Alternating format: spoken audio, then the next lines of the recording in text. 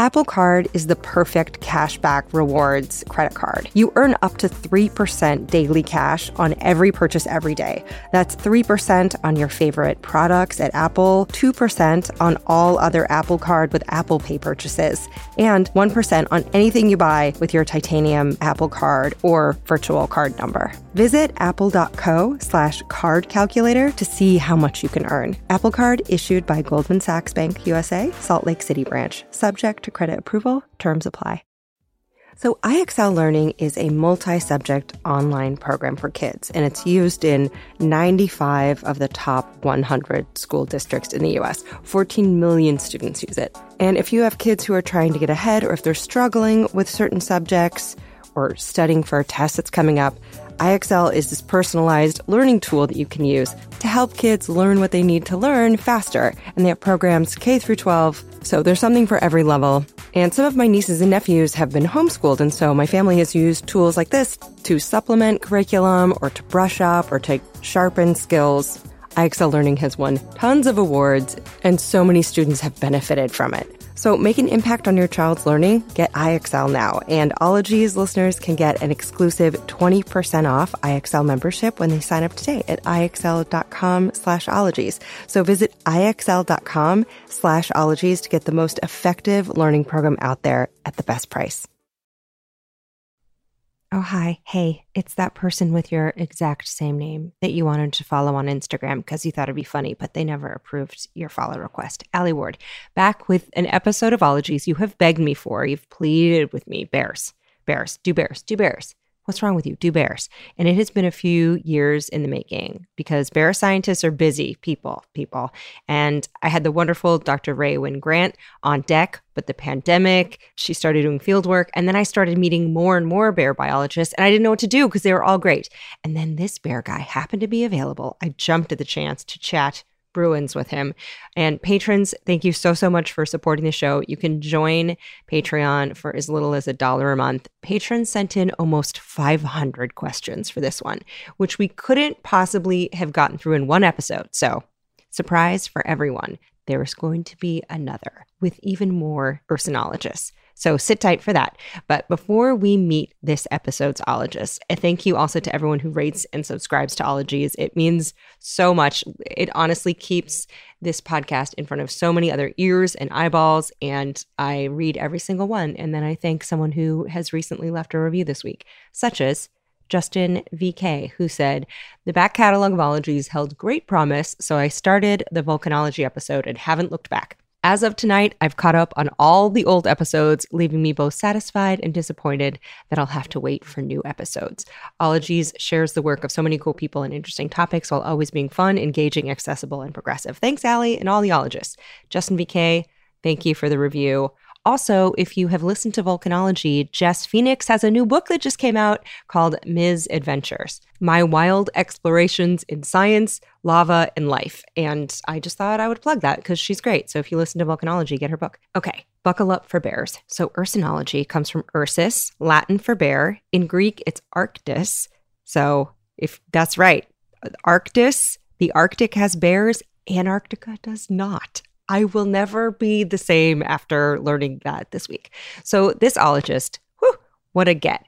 So not only is his voice just butter in your ears, which doesn't really make sense, but it's good.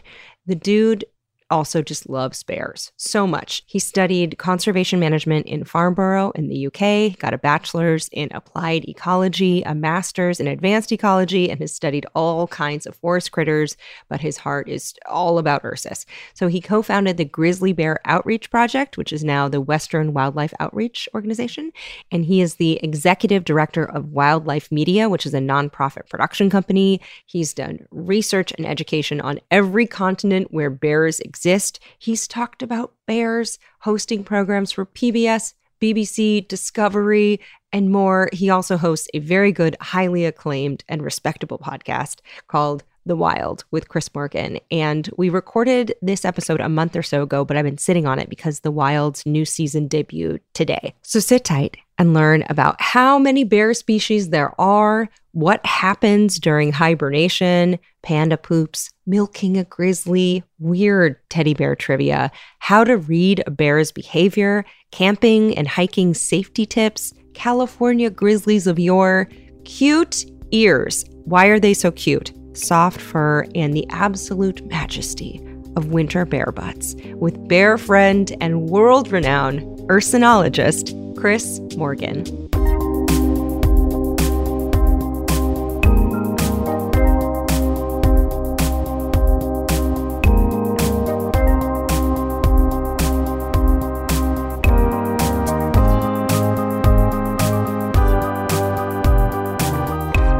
I'm so stressed out about this. I can't even tell you. Why? This is the most stressful interview. I have never had so many questions about bears. That's really lovely to hear. I don't know how I'm going to get to all of them. It's like those game shows where you have to go shopping in like under a minute. The clock is ticking. And first thing I always have people do up top, if you could say your first and last name and also what pronouns you use. Yes, it's Chris Morgan and he, him. Cool. And now you are an ursinologist, correct? Yes, I guess I am. Yes. I have a feeling you do not use that word very often. Not really, no. Yeah. I was thinking about that before the call, and it is, it's a strange word that you don't hear much in the world of bear biology and conservation, but it makes total sense. Mm-hmm. And you're a bear biologist and a conservationist, slightly more syllables than ursinologist, but you're a person who studies bears. Yes, I've done quite a bit of studying of bears, and I'm part of a community of people around the world that actually focus their lives on these creatures. So it's a pretty interesting group of folks, these ursinologists or bear experts or bear biologists. And, some of us are outreach and educators and born from science, and others are the hardcore sort of field work research biologists that focus every day of their lives doing that stuff. And I've dabbled in just about all of it. My whole life is about bears and appreciating them, understanding them, telling stories about them, having people sort of relate to them in some ways, and maybe even learn about themselves in the process. Well, speaking about the humans involved, what is a gathering of bear people like? Good question. What's the vibe? There can be a lot of ego in the room. These big creatures. It would be a very interesting task, actually, to interview lots of different bear biologists from various parts of the world and ask them why they got into it. And I'm sure there's as many different reasons as there are bear biologists. Some of it is just born of the fact that these creatures are so incredibly big, impressive, and physical. There's a presence about them. Another aspect is their high intelligence. Another aspect is their conservation value. By protecting them, you protect all kinds of other species. And so for different people, it's maybe different reasons. And some people slip into it by mistake, like I did, and other people sort of focus their entire life from day one on these creatures because perhaps they were born into it by their parents being into it. So it's always an interesting mix of people at these gatherings. In fact, there's an organization called the International Association for Bear Research and Management, and it's made up, a few years ago at least, it was made up of about 600 bear biologists around the world. So it's a big community, and each of them studying various aspects of their own bear species, from India to the Arctic and South America to Russia, So we have these bear conferences, and there's a lot of drinking and a lot of bear stories, as you can imagine, and a lot of science shared and a lot of enthusiasm, and then there's certain little cliques. And, the sloth bear biologists stick together a bit more. There's the grizzly corner, there's the black bears that are not quite up to being a grizzly bear, but, it's really interesting dynamics, yeah. Well, speaking of that, I understand that there's not that many bear species in nature. Is there something like 7, or are there way more? No, there's 8 bear species. That's it. Wow. It's a nice little tidy package of it's a family of animals called ursids. And so there's only 8 of them around the world. So I always feel like it makes it quite manageable, quite understandable. Like way back in history, talking 100 years, when sort of nomenclature was really taking hold. Nomenclature? Is that a regime or was it a war? It took me a minute, but I realized it's nomenclature. So yes, at the start of binomial nomenclature of genus and species and such. It was thought that there were dozens, perhaps even hundreds of different bear species, but that's sort of condensed. They've been clumped a bit more. You get your splitters and clumpers when it comes to these Latin names for different bear species. And like, for example, brown bears. Some of the biggest bears, in fact, if not the biggest bears in the world, are brown bears, coastal Alaskan brown bears, and those found in that part of the world, and the equivalent over in Kamchatka in Alaska. These big fish-eating brown bears that get to colossal, I always think like dinosaur prehistoric proportions. Some of them, the biggest, can be 1,900 pounds when they go into their dens, right? That's a brown bear. That's Ursus arctus. It doesn't get more bear than Ursus arctus. Ursus arctus literally means bear, one in Latin and one in Greek. So you don't get more bear than Ursus arctus, right? So these giant bears in Alaska, same species as a brown bear in Italy, in the Abruzzo's mountains, where they are maybe 250 pounds in weight, almost 10 times less heavy than some of the bears in Alaska, 5 times at least, So yes, those 1,900-pound chonkers up in Alaska, and then the 250-pound Italian Alps Berinos across the globe. Same species, though. Ursus arctus, these bears, grizzlies, right? So I call them Euro grizzlies. So you can see how this family of bears, even just within grizzlies, were split eons ago into, that's got to be a different species to the one in Alaska. Italian and Alaskan bears can't surely be the same, but they've clumped them more now into just these 8. So yeah, it's pretty interesting, the history of them. And how did they get to where they are? How did the range expand all over the globe? I guess other than the Antarctic? Yeah, they're found on 4 continents around the world. They're not found in Australia. Everyone always says, well, what about koalas? But koalas are distinctly marsupials, as you probably know. They're not in the bear family, koala bears. So, yeah, they are, and especially when it comes to brown bears, they're one of the most widespread. They are the most widespread of the 8 bear species. And, starting life in the Asian subcontinent and working their way to the New World across the Bering Land Bridge. If you're secretly wondering, where is the Bering Strait again? Well, it's the slim 55-mile ocean corridor where Alaska almost touches Russia, like 2 outstretched fingers on the Sistine Chapel ceiling. Except during the Ice Age, the sea levels were 300 feet lower. And so there wasn't so much as a land bridge, but like a land promenade over which bears and humans and all manner of clever beasts could just saunter over. And frickin' camels that evolved in North America and pieced the fuck out and headed to the other direction. This historical region is called Beringia, which, if you ask me, sounds a little too much like Bazinga. They became incredibly successful, incredibly diverse in their habits, and incredibly adaptable is the word. And it makes them my favorite species, the grizzly bear. It's the one that I've looked into and worked with and around and been around most. And I just think it's partly that. These creatures are, they look at every day of their life with calculated risk and reward and memory and figuring out what they need to accomplish that day and that week and that month and that season in front of them. And there's some that they're so highly intelligent. They've become incredibly adaptable and successful as a bear species. And so they're the most widespread, the brown grizzly bears. Brown and grizzly are the same species. Okay, that was my next question, because I was like, wait a second, you've called them grizzlies and brown. So brown bear is a grizzly, but a black bear is not a grizzly. Is that right? Right, exactly, yeah. Okay. So we would call a grizzly a brown bear in Italy, right? So they're all under the umbrella of being a brown bear. Some of them are called grizzlies, and those are in North America.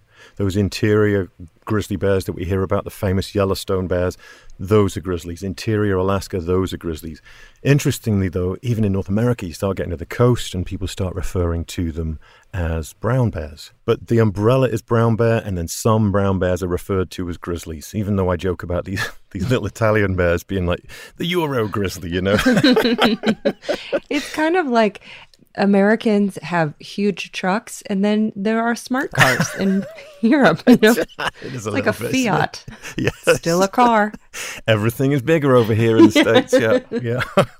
So yes, grizzlies and brown bears and Kodiak bears, they're all the same genus and species, but there are subspecies within them, including California's grizzly bear, which numbered over 10,000 before the discovery of gold nuggets in Northern California in the mid-1800s. And by 1924, every California grizzly bear had been hunted and killed.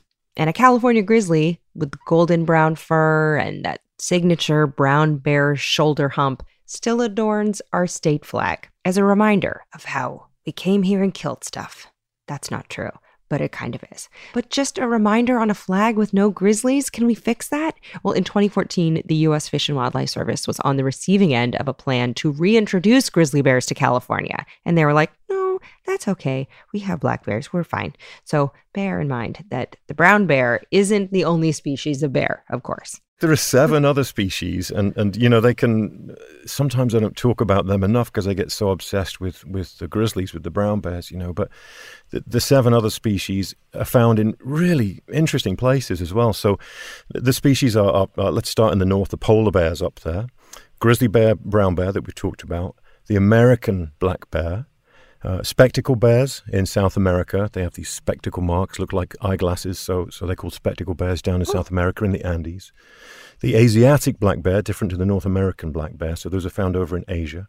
The sloth bear, and that's a long, shaggy, coated bear that specializes in eating termites in places like India. Interesting creatures. And then lastly, the 8th species. And the smallest, interestingly enough, is the sun bear. And the sun bears are found in Borneo and other places in Southeast Asia. I've seen them in Borneo and worked with some incredible people who are focused on sun bears there, and they're really tropical. So the cool thing about this range of these bears and where they're found is really the fact that they could be found. I mean, think about it, a polar bear in the highest reaches of our planet, in the most hostile environment in the Arctic, it's thriving. The best part of a polar bear's year is the middle of the winter. Can you imagine that? Pitch dark up there, absolutely treacherously freezing conditions, and that's when they're at their best, and that's when they're up and at it. That's where the hunting is best, you know. So you've got the polar bears up there. The same time as a bear in Borneo down in the tropics of Asia is scaling trees to eat figs. And these are the tiniest of bears, the smallest bear species. A big male might be a couple of 100 pounds or 150 pounds. But they're really important because they help to manage and help this jungle, this rainforest home in Borneo thrive by spreading seeds, by tilling the earth, by representing, most importantly, that ecosystem, that rainforest. So, and we can talk more about that because they're incredibly powerful as umbrella species, we call them, right? You know, just being able to look at a bear like a sun bear in Borneo and say, hey, if we protect that population of sun bears in Borneo, we protect everything it needs, right? So you're automatically, by default, protecting that forest. And bears are awesome at that, right? Every one of these species has a story to tell and a place to protect. P.S. What is an umbrella species? So that is a species that needs a pretty big habitat. It might migrate or need a pretty wide territory. And preserving their habitat provides protection for a ton of other species. So this is not to be confused with a keystone species, which really defines an ecosystem, really holds it together by being there. And without a keystone species, things would start to be thrown really off balance. Now, an indicator species is one whose presence is a good sign things are going okay. Human beings, probably not an indicator species, TBH. But now let's move on to a hardball question, I think one that's on probably all of our minds. And as a bear biologist, do you get to hug any bears? Oh, one of the best days of my life was doing just that. I've not done, I I've not done bear research per se myself in dens. I've not done denning bear research, but we joined a biologist back east for. I was working on a series for PBS about animal homes. I'm like, great, we got to do animal homes. So it was everything from bird nests to beaver lodges and lots of different species over the course of about 3 different episodes. And I'm like, we've got to do bears. They're like, pretty obvious choice, Chris, right? You're the bear guy. But I'm a bit biased, right? But I wanted this experience to get into a den with some bears. And so we went out to Maryland and literally crawled in with the biologist into this den. The bear was tranquilized, the female was tranquilized, and I got to pull out these 4 little cubs that were just born a matter of weeks beforehand, and it was just absolutely heart melting. I had them, as we were processing the female and radio collaring her and taking a blood sample and just checking on her health. The cubs, of course, are used to being a need to be with the female to keep warm. I mean, it was snowing, freezing cold outside, middle of winter, of course. And so it was my job to hold these black bear cubs in my jacket while we processed the female. And, just purple eyes looking at me and just like, hi, are you my new mom? It was the sweetest thing. It'll stick with me forever. So yeah, crawling into those sorts of dens and having that kind of experience is amazing. Thinking about what those bears are going through and how they accomplish that. And it's really, hibernation in bears is such an interesting thing. Where can you imagine being a creature that big? I mean, we're about as big as a black bear, right? How big is a black bear? So smaller than a brown bear, with females around 150 pounds and males topping out usually around 250. About the size of an English Mastiff, which is a very large dog. But there are outliers who have topped 800 pounds, which is huge for a black bear. And one gentle giant black bear named Duffy weighed 690 pounds and then lost over 400 pounds in a winter. Just snoozing himself scrawny. So you imagine just saying, October comes around and just going, well, it's kind of cold, a little bit difficult to find food. I think I might just sleep for 6 months. It's incredible, isn't it? To think I can't imagine. Possible. I can imagine very well. Too well, in fact. Can you? Yeah. Nice, long 6-month nap. Yeah. See ya. Well, I have a question about getting into it. The world would be overrun with ursinologists if there was a promise that one day, even for 15 minutes, you got to snuggle a baby bear. I think you're right. But what kind of got you toward this path? Was there a specific species or an experience that you had that really kind of lit that fire in you? Yeah, definitely. One really... Sometimes it's an evolution, isn't it? And an interest grows, and oftentimes it's like an intersection, and you go left or right, or you bump into something or someone. And for me, it was definitely that. And I'm from England originally. I've lived in the States 23 years, but before I emigrated to the States, years before that, I'm 52 now, so I was 18 years old, and wanted to come to the States and experience the wilderness of the place.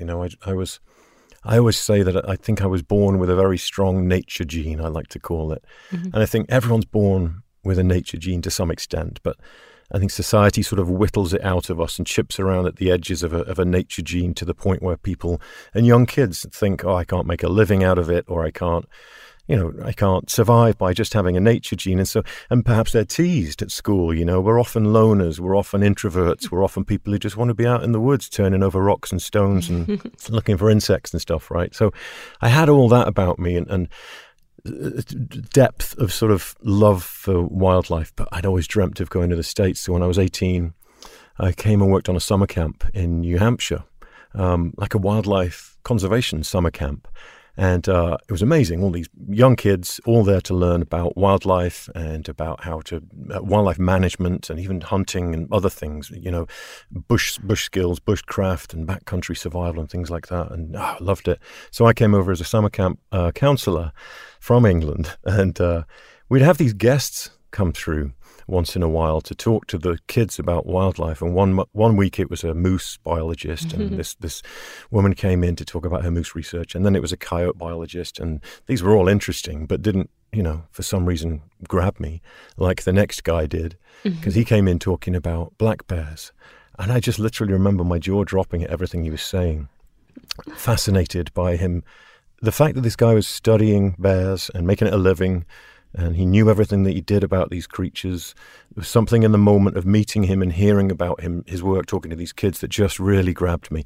So I ended up asking him for about 3 weeks if I could join him in the field. I wanted to go and experience what he was doing. He was catching the local bears and radio collaring them.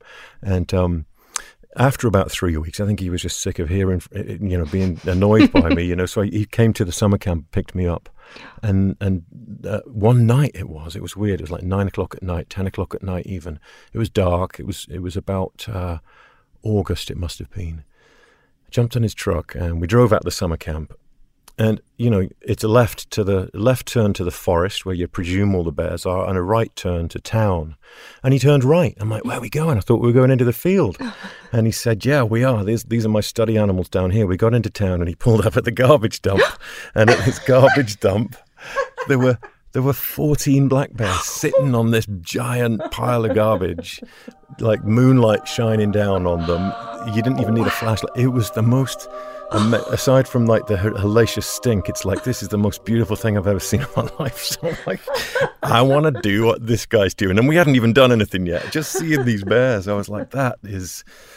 I just couldn't believe someone could do that with their life. And so it represented adventure, excitement, wildness, intrigue about these curious, smart animals. And this smart guy that I'd met, I'm like, wow, this guy's, probably one of the more intelligent people I've ever met as an 18-year-old kid. And he's focused on this one animal, and that's where his knowledge begins and ends. And it was amazing to me for lots of different reasons. And so after that, I came home to England after a summer of life experiences like that. And, back to the garbage dump, we ended up tranquilizing bears on this garbage dump. He would take pot shots with a tranquilizer rifle. They'd go to sleep, and he's like, okay, go chase that bear, because the dart had a tranquilizer and a signal, a transmitter in it.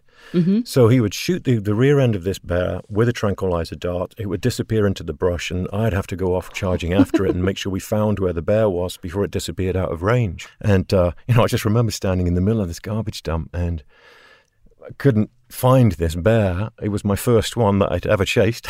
Oh, God. And suddenly went really quiet, and I don't know where it had gone. It was pitch dark. I had a headlamp on, and then suddenly among the garbage, just a few feet away from me, I could just hear this... Oh. And it was one of the bears that he tranquilized. He was right there asleep. So the whole thing blew me away. And I came back from England and slowly started to figure out where bears were. Do I have to go to New Hampshire for this? Where are they? So, I had no idea. And then came to find out they were in Spain. They were in two or three Euro grizzlies, brown bears in France. There were these 50 or 60 in Italy. There were some kind of on my doorstep near England, and I made it my life's work to get to know them, and that's kind of where the journey in the bear world began. Did you ever keep in touch with that bear biologist? I didn't. I think about it all the time. Oh. I didn't, and I'm dying to. Wouldn't it be amazing to just pick up the phone and try and find him? I tried to find him about 10 years ago, because I want to thank him for the path that he'd set me on, and just that level of influence in your life is powerful. I think about it and him all the time, actually, but I've never tracked him down, but I will. Okay, I did a little digging, and it seems that the bear guy in New Hampshire is Dr. Andy Timmons, and I discovered this by Googling bears plus dumpsters plus New Hampshire. Also, I found out on April 15th, he's leading a seminar about the state of New Hampshire bears and human-wildlife interactions, i.e., bears and garbage. Now, the best news is that it's over Zoom, and I'm going to post the link on my website in case you'd like to join from your own quarantine den in hibernation pajamas still. And can you explain to me a little bit about what a bear's yearly kind of cycle is like? Because hibernation completely blows my mind, but I also don't know. I hear bear biologists referred to as carnivore ecologists sometimes, but I don't even know if bears are carnivores or if they're apex predators. How are they eating and sleeping? You ask a lot of questions. Yeah, so they are carnivores. but a lot of them are not very carnivorous, if you see what I mean. So they're officially in the carnivore group of animals, but a lot of their diet is vegetation. So grizzlies, for example, some parts of the world, a grizzly bear eats like 90% vegetation and only 10% meat. And then if you get to places like coastal Alaska, I spent a lot of time literally sitting among grizzly bears there, watching them feed on salmon. The salmon in that part of the world becomes a huge part of their diet. And so, there's the carnivore coming out of them. Some grizzlies will eat elk. Some eat deer that have been killed by avalanches. They're not essentially really good at chasing down big, fast prey like elk and deer, but they're happy to clean them up when they find them, So that's where the carnivore comes in. They're kind of opportunistic carnivores, meaning that if there's a meaty meal around, oh my God, of course I'm going to take it because their metabolism benefits from it. Mm-hmm. So in the case of a grizzly or a black bear, they basically spend their entire life just thinking of two things. One is food and one is sex. Mm-hmm. Chris says perhaps that's why bears are so relatable. Just snacking, loving, cuddling, plus all-you-can-eat salmon sushi and boning, seasonal depression naps, and eating literal garbage. Who's never been there, right? Constantly sort of just driven by their stomachs and constantly trying to find the maximum number of calories for the minimum amount of effort. And they do that in a very intense way because they've only got 6 or 8 months to do it in during the spring, summer, and early fall when they're out of hibernation. They're basically preparing themselves every year to go into hibernation. So they need enough fat to see them through a winter, which is when they recycle. They recycle their fat into urea and they don't defecate, they don't urinate. They recycle all of their bodily fluids and fat in order to stay and survive in the winter den, avoiding the lean times of food. So you could see why summer and fall is so important to them. Like, I've got to get fat, got to get through the winter. And in the case of a female bear, it's really important for them to be in shape by the time they go into the den, because that's when the cubs appear. So the cubs that we were checking out in Maryland in the den, that was in February, just before they were about to emerge. March, April, they emerged from the den. But they had just been born in like January in that winter den with the female. Incredible story in itself. A female bear basically, just pops out a little bear cub. It's the size of or smaller and same weight as a squirrel. Oh, it's so hairless, little. It's blind, it's helpless. It finds the warmth of its mother's teat and latches on and drinks some of the richest milk in the animal kingdom and grows like a weed.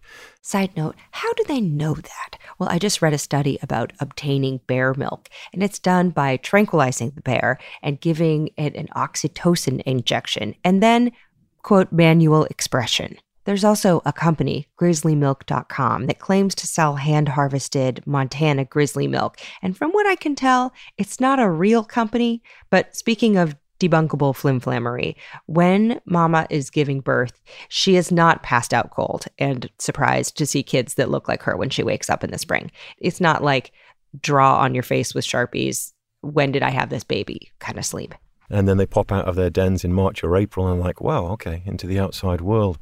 So the whole cycle is based on, eating, finding a mate, and for the females giving birth to the cubs and making sure that they're in a fit enough state through each of those seasons to survive and thrive and do those things, right, and to procreate. And for a bear, it's all about calculated decisions, about where the food is at any time of year, whether it's up in the high mountains or down in the valley bottoms or a range of both, right? So a lot of them will start feeding in the valley bottoms in spring, and they eat a lot of plants. They start gorging on things like obscure plants like horsetail. And, horsetail being that equisetum plant, that one of the oldest plants in the world. That's one of their favorite things in spring. Really? And then as so plants, woody. It is when it gets old, but in the spring when it's really sort of fresh and delicate, they go for it. Horsetails, side note, are those plants that look like a bunch of tiny bamboo. And bears also love to munch sedges, which are tufted, grassy-looking marsh plants. It's kind of like bellying up to an all-you-can-eat salad bar for them. And the same with sedges. You watch grizzly bears in the sedge meadows of Alaska. I've done this a lot, and they literally look like, sometimes you'll see a herd, what looks like a herd of bears, 20 of them strong in a meadow, and they're all just grazing these sedges because they're packed full of protein. And that's what they want when they come out of their dens. And then as the plants start to evolve and grow and emerge further up the mountain slopes, then the bears will follow them on this kind of elevational migration, which is such a cool thought. And then they come back down as things start to emerge down in the valley bottoms again. And then in the case of Alaska, the salmon come in July and then even more at the end of August. And the bears know it. So you can sit there in just amazing places. I took a small group of people to Alaska a few years ago. I do a lot of expedition guiding. And so there's a small group, 4 or 5 people. And I said to them, I wanted to show you these bears and the way they behave during the salmon season. So I went up to this river and I said, we're all going to sit here. It was about 6 or 7 feet away from the riverbank. The water is right there, no fish around, no bears around. And so everybody's saying, great, okay, yeah, this looks okay, but why don't we sit on the riverbank, like our feet dangling over the edge of the riverbank? I'm like, no, you'll see why. And so we sat 6 feet from the edge of the riverbank, and suddenly the tide changes, the water starts to come in, and you can imagine it, there's beautiful, clear water coming up through the willows and mountains, snow-capped all around us. It's the most mind-blowing, like primal setting. The tide changes, the sea starts to bring in fish. And these fish, sockeye in this case, are coming in, and silver salmon coming in and into this shallow water to spawn upriver. And as they do, you can hear them scuttling through the water, and the bears hear them too. So the bears start coming out of the forest. So these people I'm with are like, oh my God, there's the fish. And like, oh my God, there's the bears. Literally immediately the bears start to come out because they know the tide has changed and the fish are coming in. And before you know it, this giant female and her 3 cubs walk by us right on the riverbank, 5 feet away from us, and she stashes her cubs, which are just cubs of that year, so the smallest, cutest variety, stashes them right there next to us while she goes fishing. And so there she is, tuned into these fish. She's seen enough, not many, but enough humans to know that we're not a threat. And in fact, to know that we can actually defend and protect her cubs from males, which are sometimes going to come in and be aggressive towards the cubs, because the males are more nervous of people. So this bear's been around. She's processed all this year after year. She knows where the salmon are. She knows what to listen to when they're coming up the river. She knows she stashes her cubs on the bank next to some Homo sapiens, and they'll probably be okay while she fishes because she's trying to replenish her fat stores that she's lost over the winter. It's just, there's like 1,000 things going on at once. Sorry, I got a bit hyperactive talking about this stuff. No, I love it. It's the coolest sensation, and you feel like you're such stepping back in time in a place like this into their annual lives, into their seasons and their thought processes, and it recalibrates you, you know. At another point, this bear comes by and stands on the riverbank, and the people I'm with are freaking out by this point a little bit quietly, because I've told them to sit quietly and everything's going to be okay, and I'm watching and monitoring the behavior of all these bears, and we're surrounded by 6, 7, 8 of them now. And one of them stands at the riverbank in front of us, literally stands up, grabs its fish that it's got between its paws. He's talking about a bear, not a person. Grabs its fish and stands up on its rear legs. And now at this point, it's looking over us. And a couple of the people are like, oh my God, is he going to attack? I'm like, no, bears don't attack when they're standing up. He's just looking at a bear behind us. And this place in Alaska is like they're literally looking through you as humans. They're not interested in you. They don't perceive you as a threat. You're kind of a neutral entity. Mm-hmm. And it's the other bears that they're interested and curious about. So it's this big sort of game of chess going on in this place where they all know the limits of each other and the dangers and how to avoid them and how to avoid physical confrontation. And we're just a tiny part of that chess game where they actually use us to their advantage in some cases. You know, it's the most wonderful connecting thing, you know. You're not thinking about email and text while you're in that situation. It's like I can't. I've never seen one in the wild, but I think a lot of us, when we hear about bears in the wild, we think, do I freeze? Do I yell? Do I make myself bigger? Do I run away? And I realized I wrote just a list of questions that I had for you, and then I have a bunch from listeners as well. One of the questions I wrote down, which I didn't even realize I typed it until right now, is just, have any bears eaten you? What kind of question is that? Have you ever been killed by a bear? Yeah. Have you ever been devoured and mauled by a bear to death?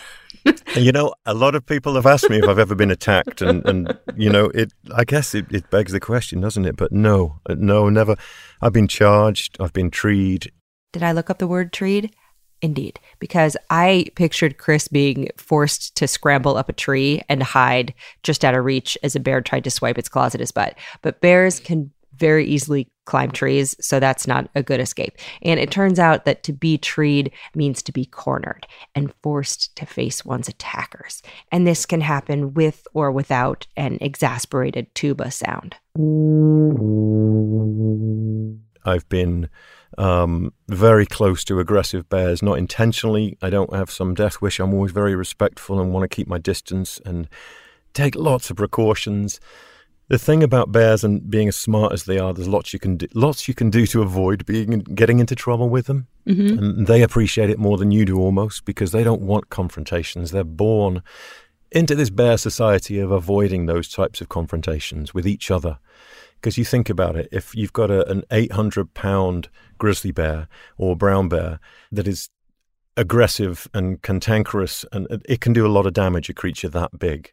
And so bears have learned this sort of body language around avoiding conflict. It's really interesting. And sometimes I think about it when I'm watching humans, sitting on a bus or a train or walking down the street, and we're all just basic mammals underneath this exterior, right? I think we've become a bit full of ourselves, because really we're just these basic creatures.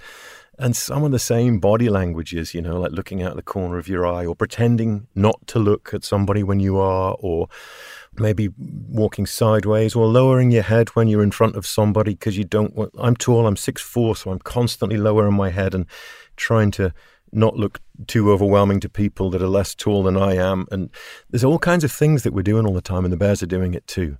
And they've figured out how to avoid conflict in that way. And so it's easy to stay out of trouble with them, In the case of grizzlies, keep making lots of noise as you're walking down trails. They hate surprises. Some situations you can't avoid. In this one situation, I remember I was on the coast of Alaska, and it was breeding season.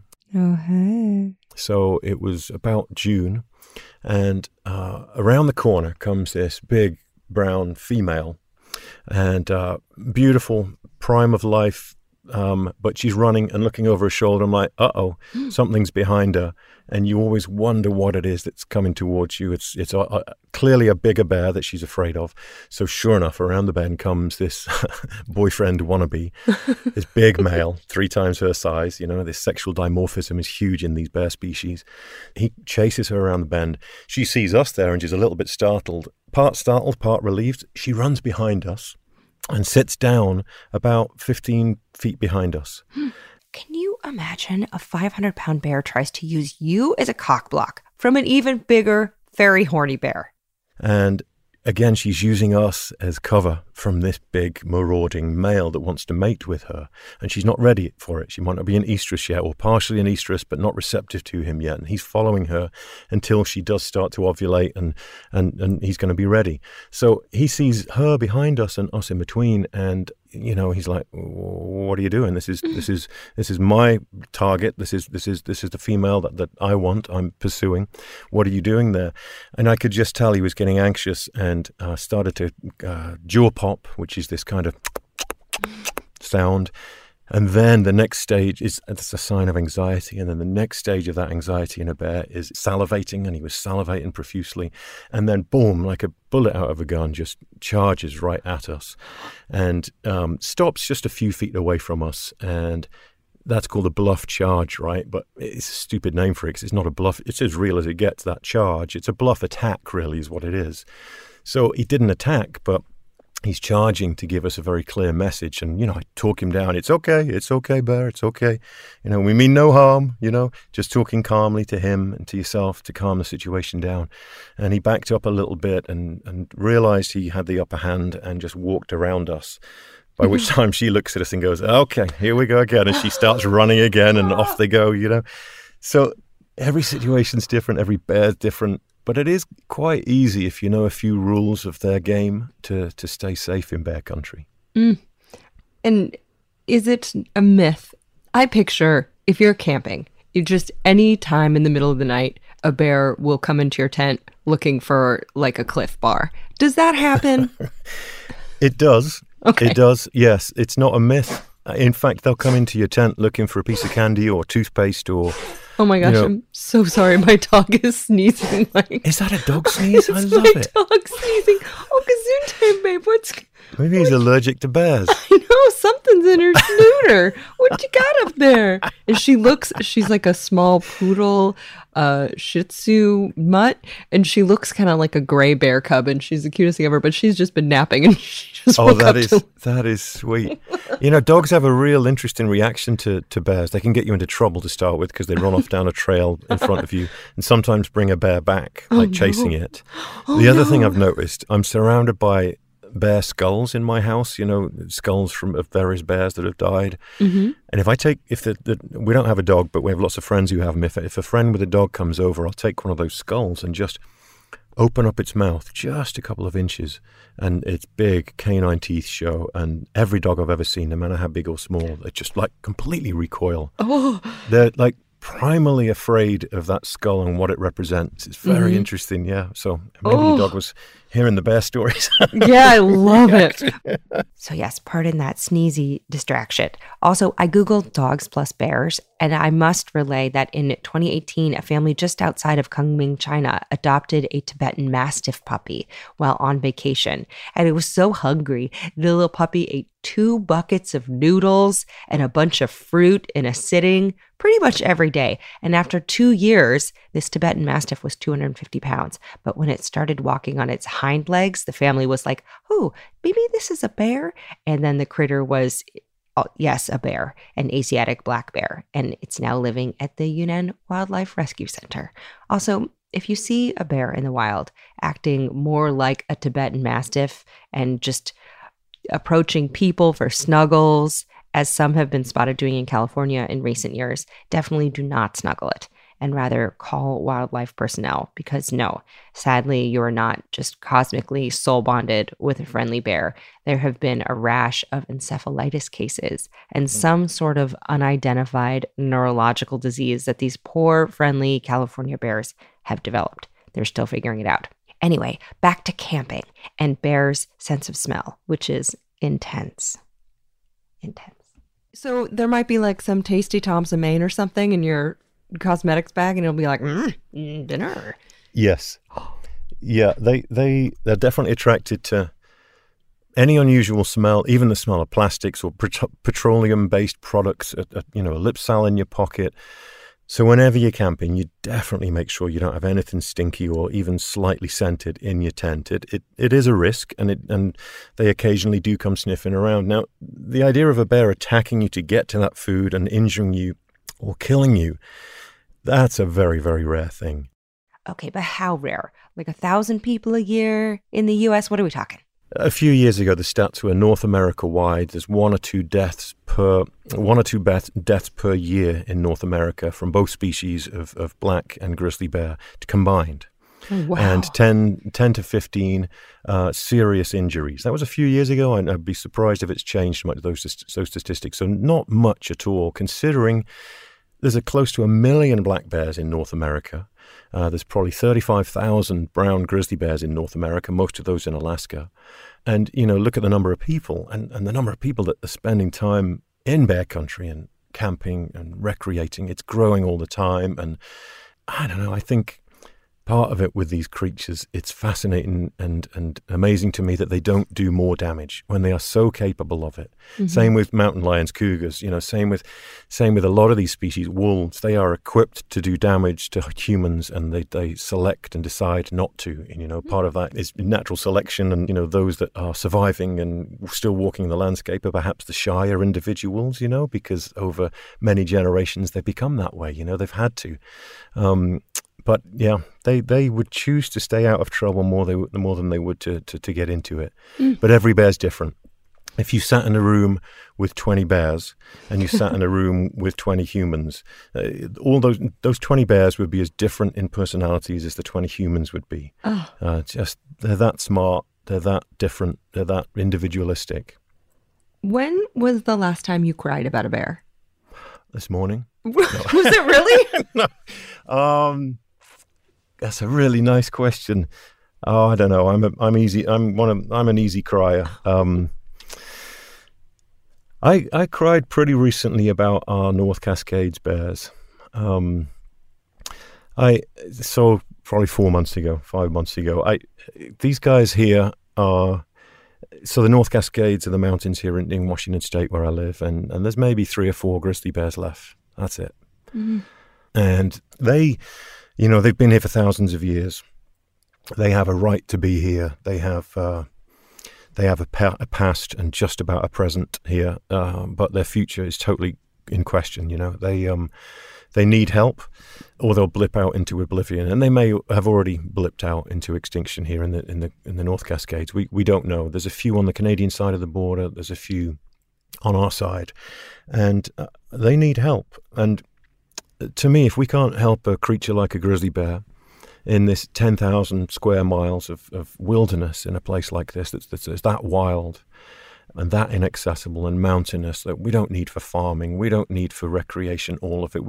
If we can't share a place like that, I think as much as the bears themselves, that's what gets to me. It's like, because I do think if we can coexist with grizzlies, you could coexist with anything, right? And perhaps even with each other. Yeah.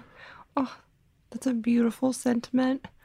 What do you think a person can do that might be able to help? It's so good to know that there are people who study this that care so much, There are a lot of people that do, and that's what gives me hope.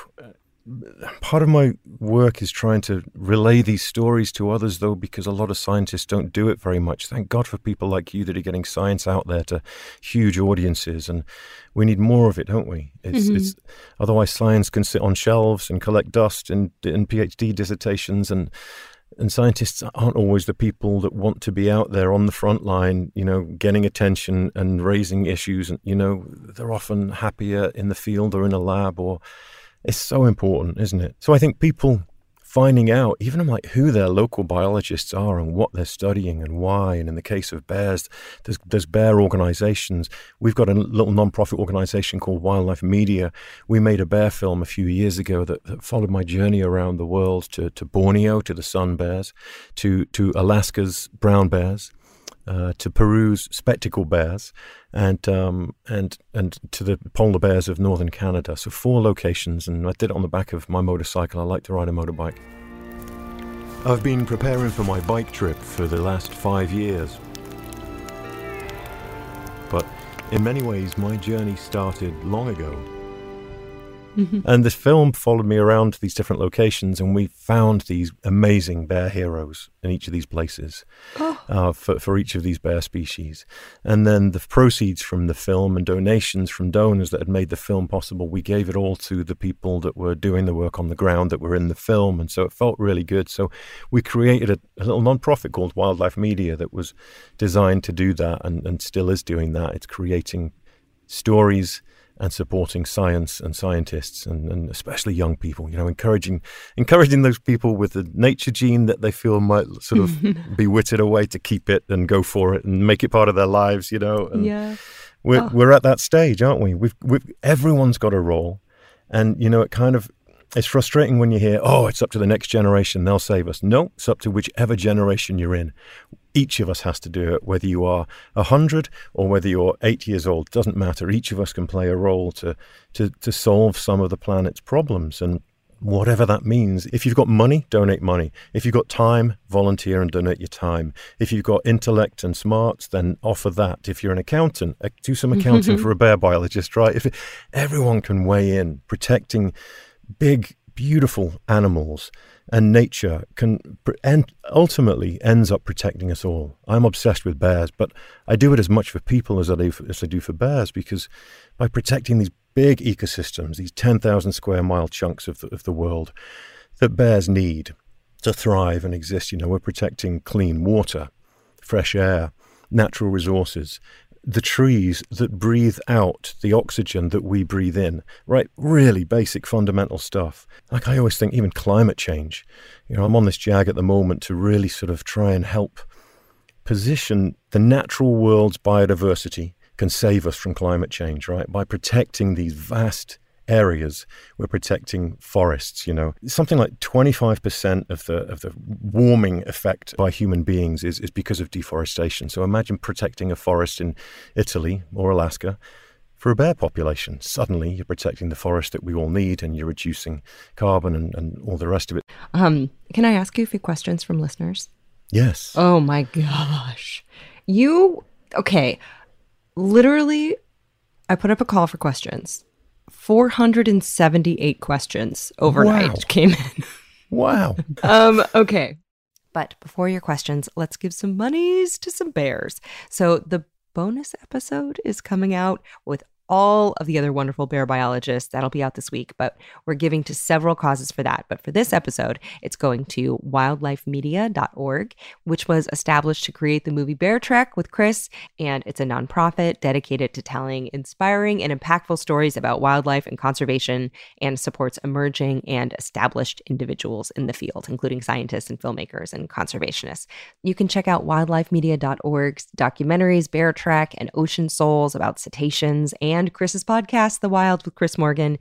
Chris also told me that according to his back-of-the-envelope math, protecting the 8 bear species of the world would be protecting 1/3 of the Earth's land surface.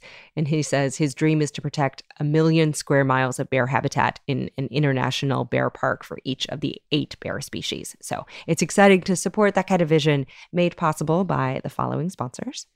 KiwiCo. I love KiwiCo because making stuff and learning while you do it the best way. And KiwiCo is great. They deliver seriously fun learning for kids of all ages. They have these hands-on projects and activities, and each month kids receive crates that are engaging and that introduce them to things like science and technology or concepts in art. And I love that all the things you need are in there, so you're not going to be running out to the store to get pipe cleaners. You're not going to run out of glue or something. And KiwiCo tests these crates with professionals and with kids to make them the best they can be. There's so many different projects depending on what your kiddo's interested in, what age or grade level they're at. You can discover the science of magic. You can engineer a domino machine. These make great gifts. I have given these to so many kids. And I also like that there's no commitment, so you can pause or cancel crates anytime. So redefine learning with play. You can explore projects that build confidence and problem-solving skills with KiwiCo. Get 50% off your first month on any crate line at KiwiCo.com with the promo code OLOGIES. So that's 50% off your first month at KiwiCo.com,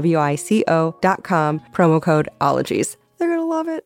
Did you know that Fast Growing Trees is the biggest online nursery in the U.S. with more than 10,000 different kinds of plants and over 2 million happy customers in the U.S.? You can grow lemon, avocado, olive, or fig trees inside your home on top of the wide variety of houseplants available. Fast Growing Trees makes it easy to order online, and your plants are shipped directly to your door in 1 to 2 days. And along with their 30-day Alive and Thrive guarantee, they offer free plant consultation forever. Available 24/7, you can talk to a plant expert about your soil type, your landscape design, and they curate thousands of plants. They got climates, they got locations. I am stoked about this because I've wanted a fig tree for so long, and I'm like, I don't know where to get the fig tree. I'm not quite sure where to plant it in the yard. And I went to the Fast Growing Trees website and I was like, boom, I'm in zone 10. This fig tree would work well for me. Done. And right now, they have some of the best deals online, like up to half off on select plants. And listeners to our show get an additional 15% off their first purchase when using the code OLOGIES at checkout. That's an additional 15% off at fastgrowingtrees.com using the code OLOGIES at checkout. Fastgrowingtrees.com, code OLOGIES. Offer is valid for a limited time. Terms and conditions may apply.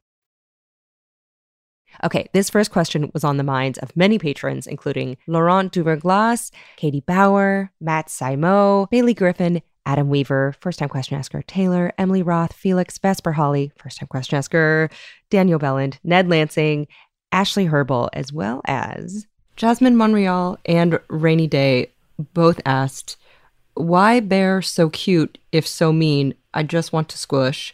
If bears are so dangerous, why are they so cute? Why are they both? I think I followed that, yeah. I just want to squish. It's great, that, isn't it, right? We've kind of run that gamut in the conversation already, from like these little cubs that you just want to put in your jacket to a bear you don't want to have in your tent or on a trail. Mm-hmm.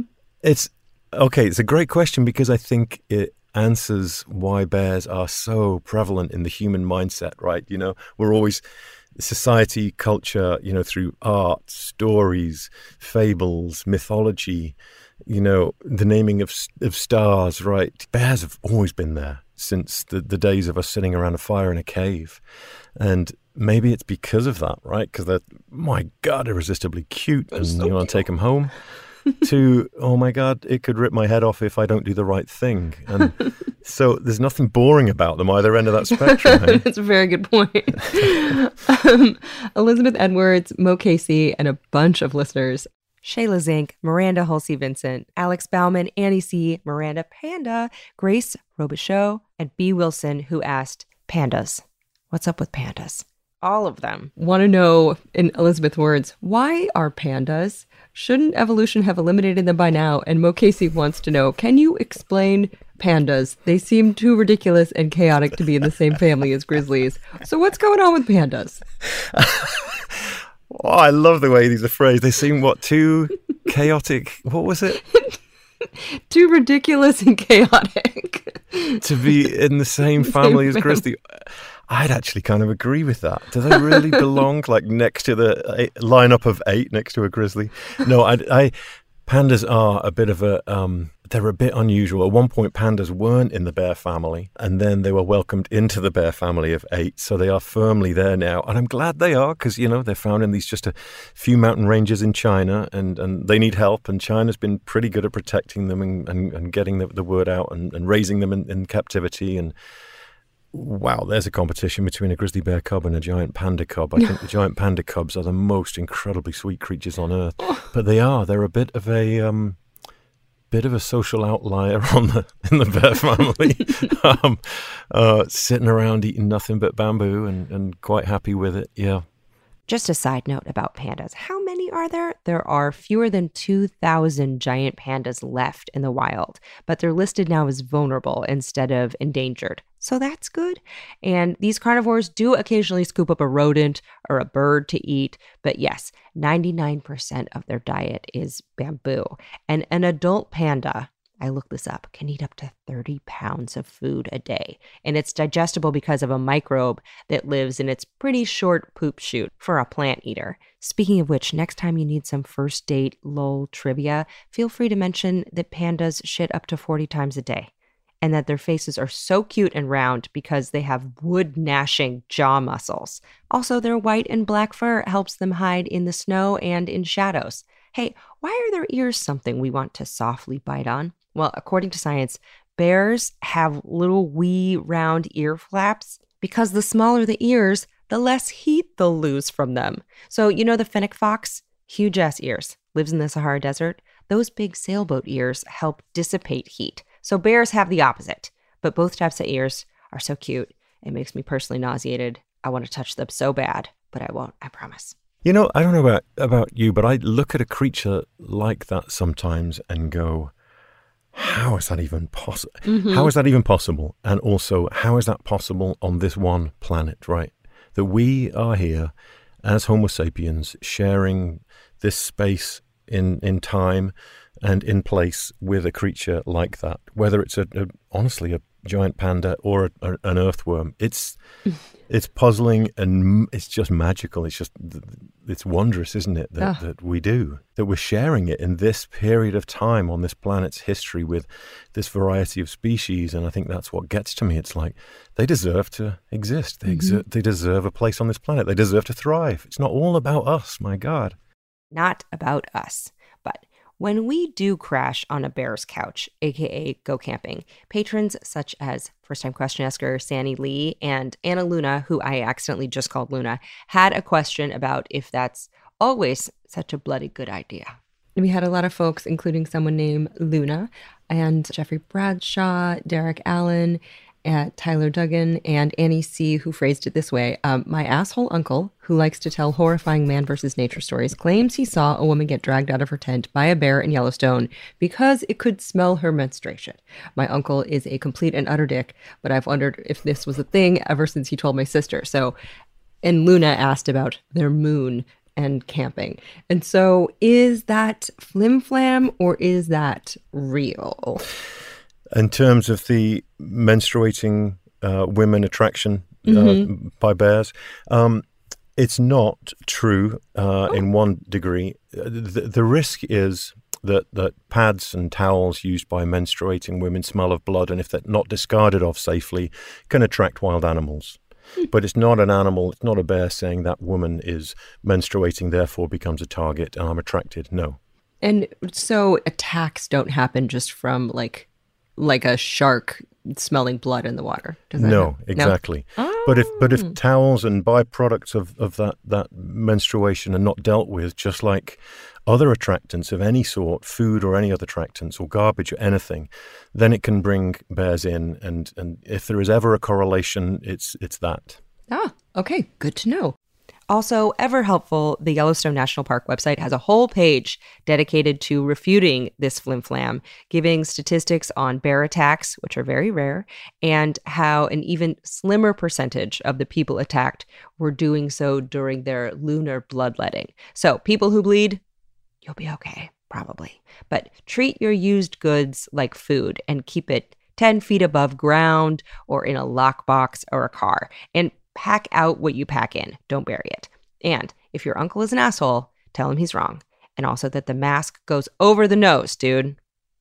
I just have a feeling he's one of those guys. Anyway, let's change the subject. This is a very softball question in every sense of the word. Kristen needs to know which bear is the softest. Oh, the softest fur. Softest as in to touch. Well, I haven't touched every species. I've got to say, I've still got some still left to fondle. I'd say the underfur of a grizzly is really a delicious place to be. It's they have these like 3 layers. The one against their skin is almost felty and thick, and then the next one is warm and fuzzy. I've got piles of it that I've found discarded in Alaska. I've got piles of it on various shelves around the house, and I just love touching that stuff. And then the outside is this guard hair. They sort of sheds the snow and the rain and keeps the sun out and keeps them warm and cool when they need to be. And so a bear's coat is a pretty special thing. But yeah, grizzly bear's sort of underfur is a pretty nice soft texture, that's for sure. Oh. And the cubs, oh my God, even more so, right? Yeah, can't even imagine. No. Do you know much about the legend of Teddy Roosevelt making the teddy bear? I not a lot, but I do know that he had an opportunity to kill a bear in a hunt, and whether it's the legendary part of the story or truth, but he raised his rifle to the bear and decided not to.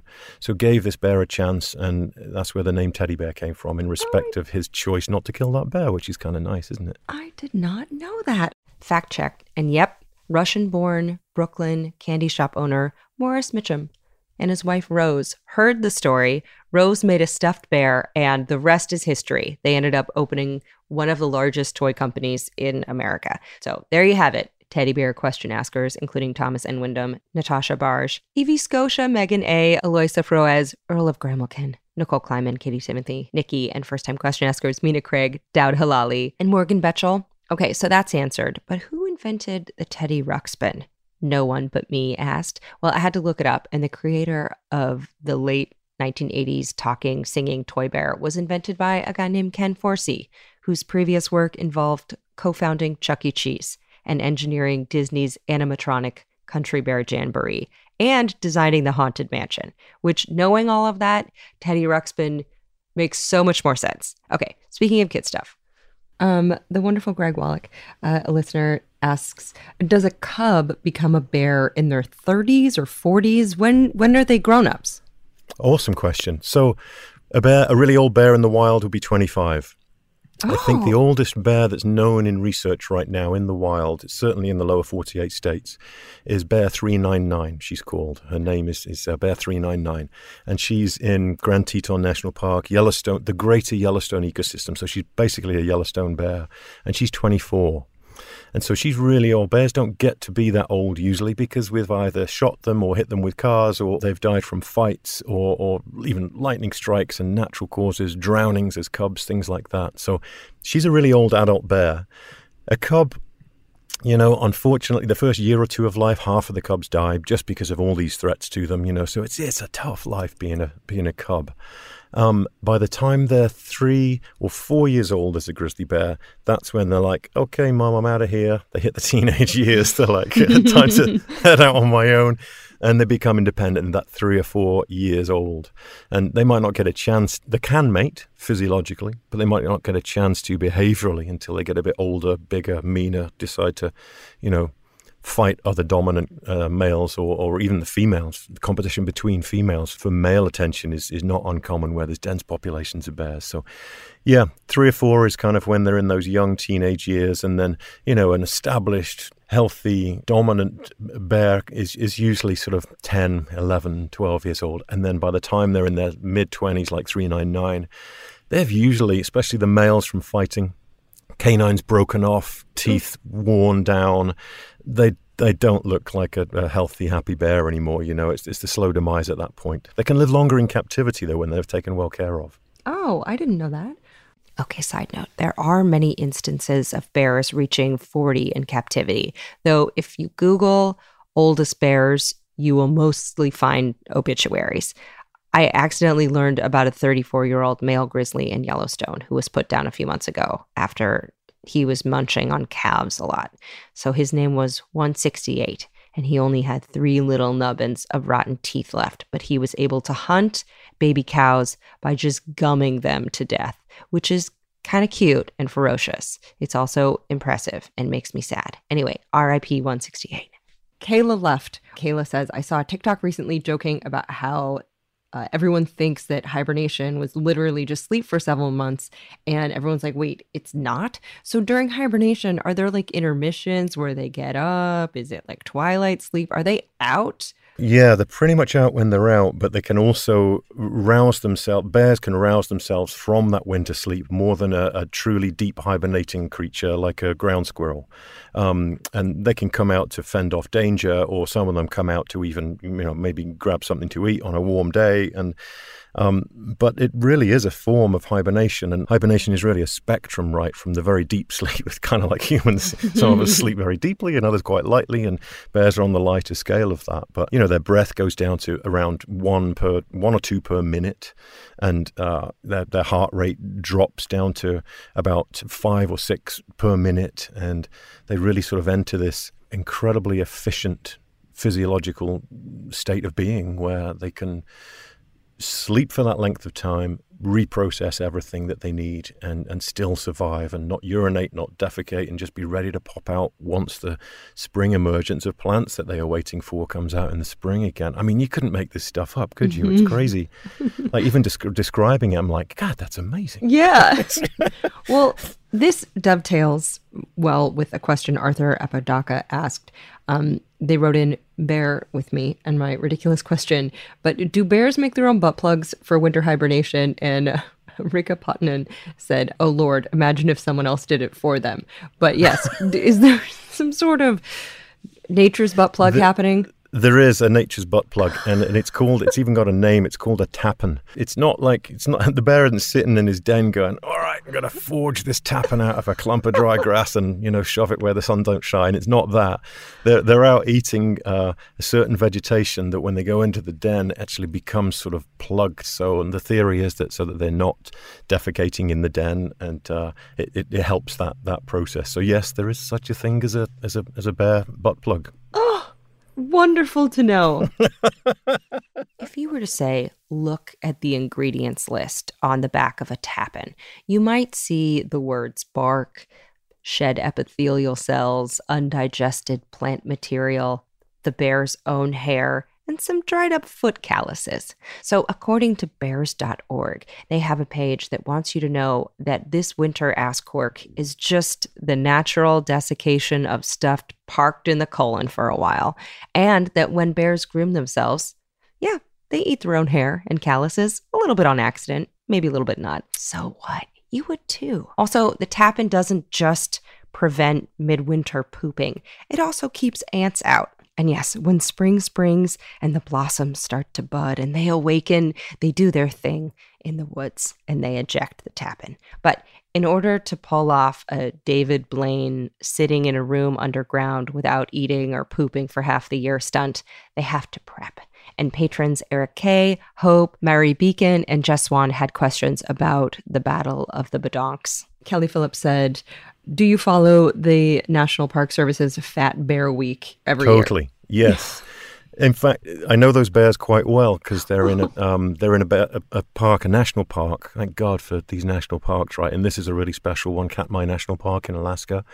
And I've guided a lot there and observed the bears there and practically lived among them for film projects over the years. And it's a really special place. And those are the bears that are feeding on the salmon I was talking about earlier on that get to these giant proportions. Because when you think about it, they're losing sometimes a third or even up to a half of their body weight in the winter den.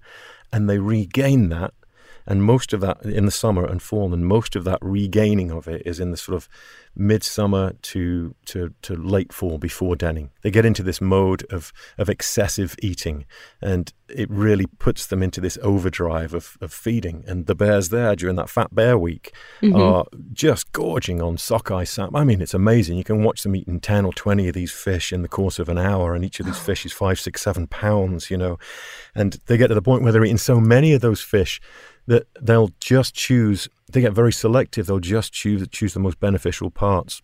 So they'll pull off the brain, they'll bite the brain off, and they'll strip the skin off these big, beautiful salmon that we pay $30, $40 for in a store, and the fillet will just float off down the river, not interested in the meat. They just want the brain full of protein and fat, and the skin the same, because they're full up, but they're like, I still need more, I'm in overdrive, it's called, oh my goodness. My brain has just slipped. What is it? Excessive hyperphagia.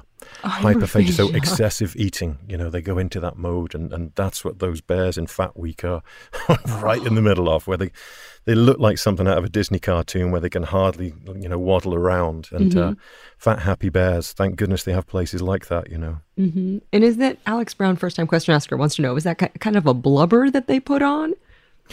Yeah, we wouldn't call it blubber, but it's just a fat layer. And on some of them, the rump fat layer on a bear can be 6, 7, 8, 9, 10 inches long on some of the big ones. Oh, and it's what they're born to do, is put that fat layer on every year. Oh, last October's winter, an Alaskan beautiful beast known as number 747. And the bears' bios are all hosted at explore.org. And I have to tell you, scrolling through their before spring skinny pictures and their autumn afters, where they're plump and ready for winter, some topping 1,000 pounds, it's truly body positivity and a reminder that all animals are indeed extraordinary machines to be celebrated. Now, what if you encounter one of these bears, though? Will it be hungry for you? Rachel Moore and a few other people wanted to know if there are any useful rhymes or sayings to remember which bear you're supposed to cower in fear at, which you're supposed to yell at, just to give people a peace of mind. That's a great question. I'm glad it was asked because, the difference between various, we've already established bears are all individuals, right? They're all completely different characters and personalities like humans, and there's even been scientific studies done, and in the scientific literature, you can find words that describe certain bear personalities like playful or joyous or angry or discontented or irritable or aggressive and violent, all the things that you might describe a human by, right? So every encounter with any one of those bears is very different when you're thinking about your safety out in bear country. And so you might encounter a normally playful bear that is particularly aggressive that day because it's protecting a food carcass, that it's an animal carcass that it's killed, that's essential food for it or its cubs. Or it might be a mother protecting its cubs. Or you might have surprised that bear and they don't like surprises. So, there's lots of factors stacked on each other about how dangerous a situation can be with a bear. But for the most part, you want to make lots of noise to avoid them. Let them know that you're coming to avoid the surprises. Don't go anywhere near bears where they're sitting on carcasses. So if you smell stinky, nasty, rotten meat when you're out in the forest, don't head that direction, right? If you find yourself in the middle of berry patches in the mountains in the fall, blueberries and huckleberries, know that a bear might be there just feet away from you doing exactly the same thing, So just being aware of your surroundings and circumstances. Know what bear scat looks like, right? Picture, if you will, an upturned tin of brownies studded with pomegranate seeds, but a pile bigger than both of your hands. Just gaze into it. asking it questions of the forest. It's one of my deep fascinations is everything you can learn from bear scat. And look for claw marks on trees. Look for fur on trees where a bear will stand up against the trunk of a tree and rub its back and leave hair behind. So all these indicators. And then if the worst comes to the worst, the question about a rhyme or how do you remember, there's really two categories of bears attacking humans. One is generally a category of like self-defense, being defensive. You're in my space. I want you out of my space. That's when you'll get a bluff charge like the bear that charged at me. Then you'll also have bears that could be predatory. And they're very different. That is a bear that is looking at you as a meal, as a source of food or a meal yourself. So you can see immediately those two categories need two different responses, right? Mm. The bear that you've surprised wants you out of its space. Do not surprise it and get the hell out of its space, right? Quietly, calmly, don't look at the bear in the face, back away. Be incredibly humble and respectful and just make sure that bear knows it's allowed to come by. And I've been in the countless situations and you just come off a trail and the bear will either walk by you or it'll disappear at a high speed in the other direction once it knows it's kind of got a handle on the situation. So in that situation, backing away. Okay, so a bear may run at you to scare you away, or... A predatory situation is different, and strangely, this is statistically more common with big, wild, dominant black bears in the backcountry that don't encounter humans much. Those attacks can be incredibly scary. And so in that sort of case, you need to be more dominant and you need to make sure that the bear knows you're not going to make an easy meal. You're not surprised it. You're not in its personal space. It's following you. It's expressing interest. So it used to be that people would separate them. Oh, if it's a grizzly bear or a brown bear, you do this. And if it's a black bear, you do this. The rhyme that she might be thinking about, and it's not really correct, is if it's brown, fall down. If it's black, fight back. Because a black bear fights in a predacious way more commonly than a grizzly. And a grizzly is going to potentially attack you to defend its space, in which case you'd fall down and play dead. But the rhyme... There's overlap, so we don't use that rhyme anymore, and I'll get into trouble for actually saying it. So that's a really long answer. The short answer is there isn't a great rhyme, but it used to be that one, brown fall down, black fight back. But really, you're better off looking, is this a sudden defensive encounter, or is this a predacious encounter, or something in between? And just, knowing where the bears are, knowing their behavior, knowing what they're inclined to do, man, it's really easy to work around their world, touch wood, and give them the benefit of the doubt. Ugh. And let them give you the benefit of the doubt, Also, I read that if you're buying bear pepper spray, always spring for the larger can and don't wait until a bear is directly in front of you. Bears can cover 8 to 10 feet in one stride. So if you spray it while the bear is 30 to 60 feet away, the cloud has time to take effect and disrupt the charge at you. So how you use it is important. Now, for a few more bear tips, keep your ears open for that very special bonus episode this week, because when I get 478 bear questions, sometimes you got to call for backup. Okay, 2 quick lightning round. How many bear tattoos do you have? Oh, I don't have any tattoos. Really? I think about it a lot. It was either going to be 0 or 1,000. Okay. And how often do people just refer to you not with a name, but just as the bear guy? All the time. All the time. Yeah, even my children. Some of my friends' kids actually call me not just the bear guy, but my full name. And then it says, like, where's Chris Morgan, the bear guy? Like the full title. It's bizarre. It's hilarious. Little kids. You need that on your business card. Yeah. What about movies or cartoons that really do not get bears right? A lot of people want to know what kind of bear Winnie the Pooh is. Looking at y'all, Anne-Marie Daniels, Kevin Riggy, Lisa Burnell, Nicole Kleinman, first-time question asker, Hey Artemis, and Zachary Peterson. If Winnie the Pooh is actually a girl bear. Wow, good question. I don't know, but I would imagine Winnie the Pooh's a brown bear. What's the marmalade all about, though? I can't even remember. Yeah. Or the honey? They eat honey in real life, right? Yeah. This honey, I can't get enough of lots and lots of pots and pots of sticky, licky stuff. Was Winnie the Pooh marmalade, or was that Paddington marmalade? I think Paddington was marmalade. And I think Paddington. What's cooking? Marmalade, Mr. Brown. Go on, have a taste. That's right. Yeah, but do they dig honey that much? They do love honey, absolutely. They would love marmalade if they could get their paws on it, but honey is definitely high on their list. I've seen, and sun bears in the tropics eat lots of honey, and I've seen black bears climbing tree for honey. Grizzlies love it as well. Yes, absolutely, packed full of calories for them. I imagine the bee stings don't get to them that much.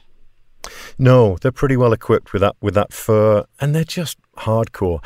I have a bear in my local forest here that I track, and I have one remote camera out there. I just have this one camera experiment, and the woods are just out the back door here, and so I can check my camera and see what's on it. And one day there was a bear on it last year.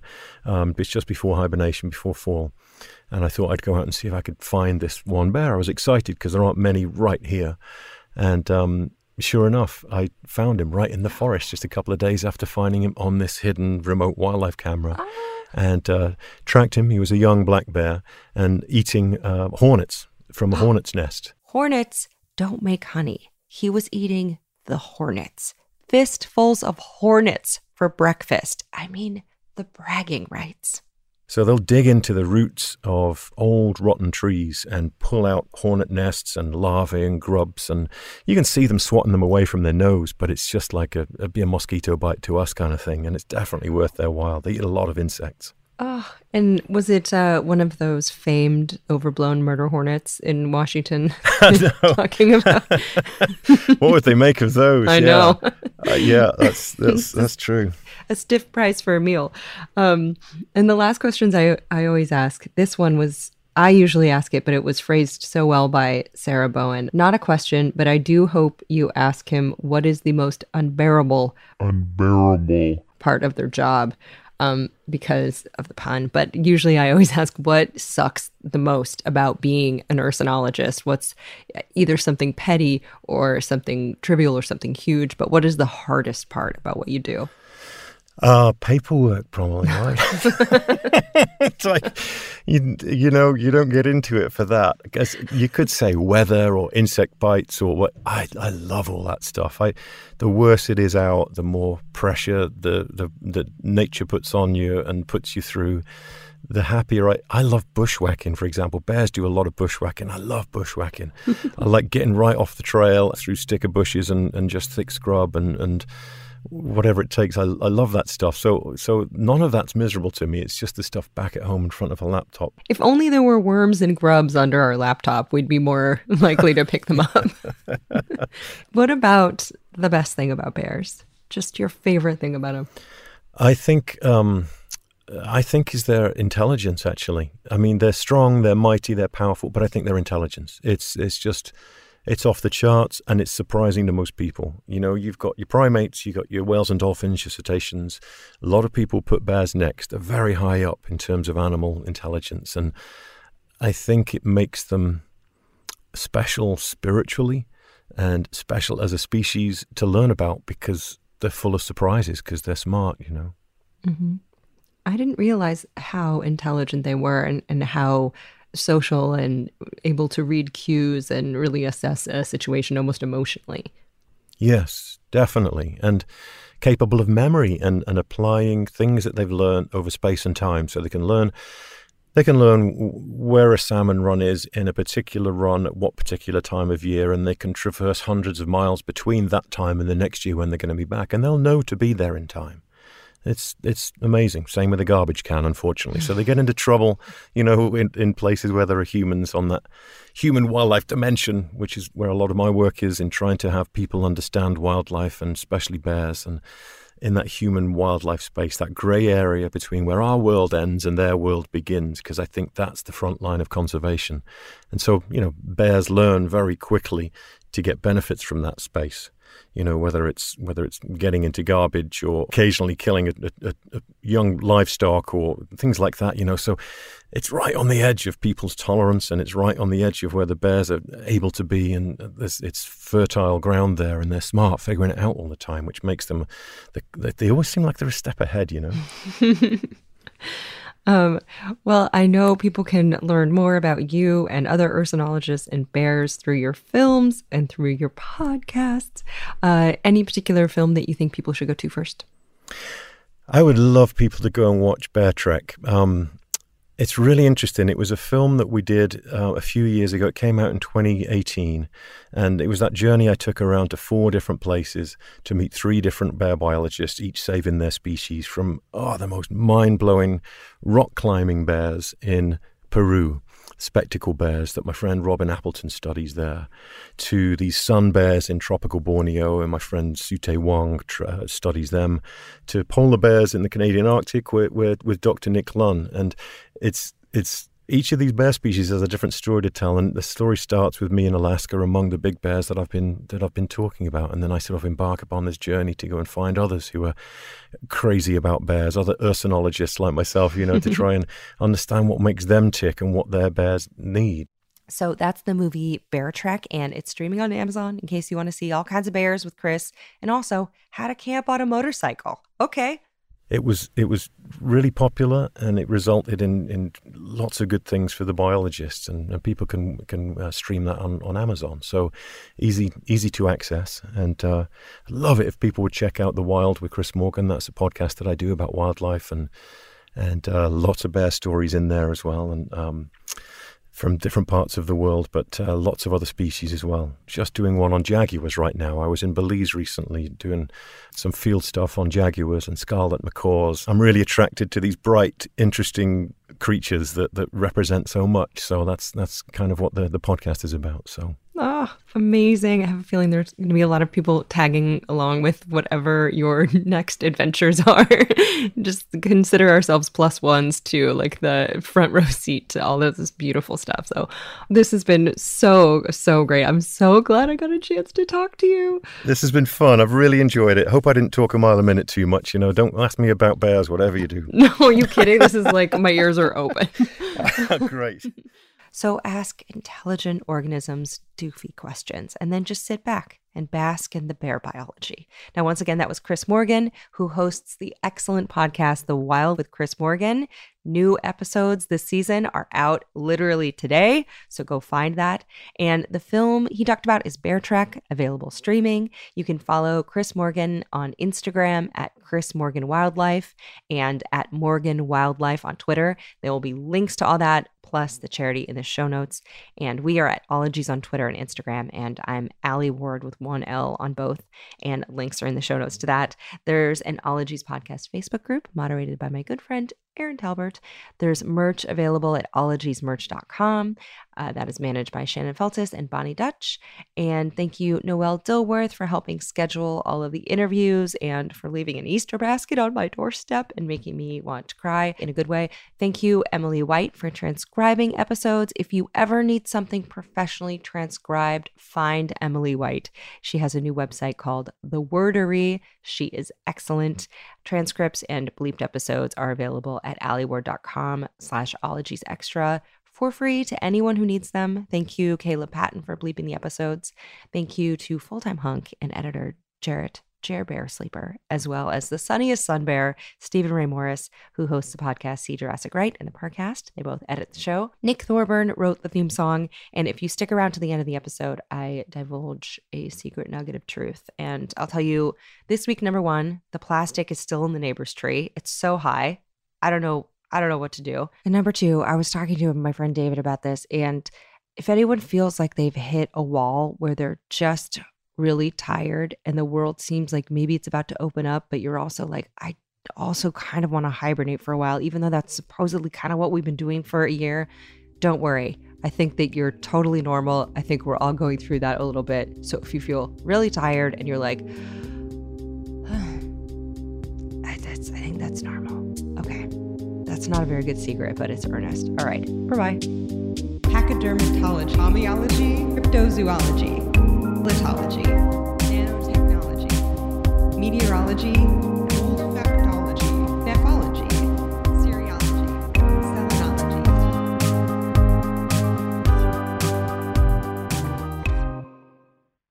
Bears beats Battlestar Galactica.